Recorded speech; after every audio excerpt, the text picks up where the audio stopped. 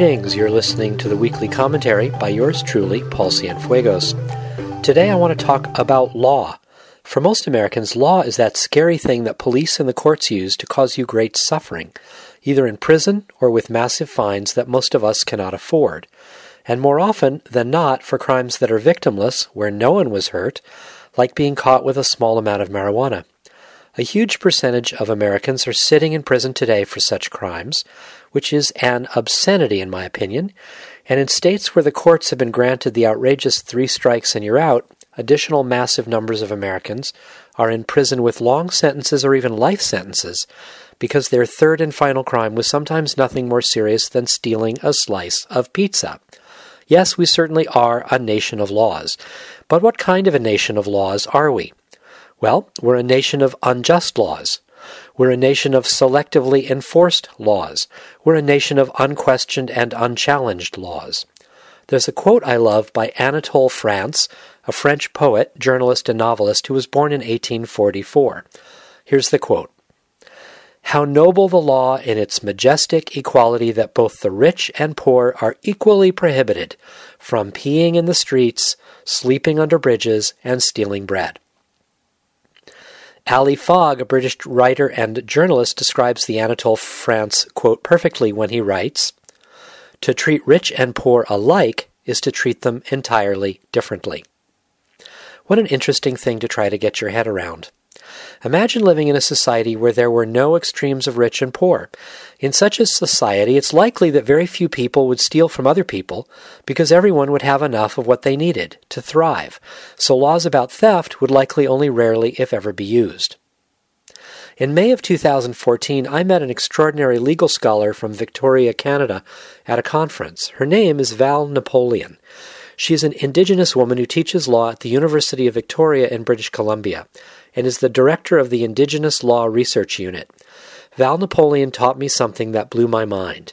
In Western culture, activists tend to refer to laws that are unfair or oppressive as unjust laws or illegitimate laws, and they work hard to get rid of these laws. It turns out that in historical indigenous societies, laws that were unjust or illegitimate were not even considered law at all. In fact, there were 8 legal requirements that a law must meet for it to be considered a law at all within an indigenous community. Indigenous people were non-state, decentralized societies, so law did not come from formal central state processes. Instead, law originated from the indigenous citizens themselves. It was about relational commitments. It had to fulfill specific needs or requirements of that community. Val Napoleon and her colleagues are working with many Indigenous communities across Canada to restate and rebuild historical legal understandings back into what I call background normal. Try to imagine what your community might look like, might feel like, if the only laws that existed were ones that the entire community had had an active role in creating or at least approving. Imagine living in a community where laws that oppressed certain classes of people would not even exist as law because they would not even meet the definition of law. I do a lot of teaching of some very bold and ambitious ideas about democracy and law, and it's hard even for me to imagine what my community would look and feel like in that situation. In most, if not all, cities in this country, if you want to buy a standard lot and build a whole bunch of micro homes there for you and your friends to live in community together, you would be breaking the law. If you wanted to take responsibility by keeping your poop out of the water supply and instead compost it on site, you would be breaking the law. If you and your neighbors wanted to tear up the entire street in front of your homes and plant food gardens there, you would be breaking the law. If your neighborhood wanted to dismantle the existing centralized sewer system and instead treat and use the gray water within the neighborhood, you'd be breaking the law. If the residents of your town or city decided to dismantle the existing centralized electrical grid and replace it with a decentralized solar and wind system, you'd be breaking the law. No wonder that very few of us ever seriously consider doing these sorts of activities, even though none of these activities would hurt anyone, and in fact would be an improvement in everyone's lives. In this country, we take it for granted that laws are something we have almost no control over, and therefore very few of us ever imagine doing anything to overrule or overthrow an unjust law. Instead, we try to hide our own violations of existing laws, and we work hard to not get caught. That's a pretty good definition right there of a people who feel powerless in their own communities. And we call this democracy? Why do we put up with laws that have been imposed upon us from above? Why do we allow laws to remain in place that do not serve us, and that were written by people who've been dead for a long time? Now allow me to flip this question upside down.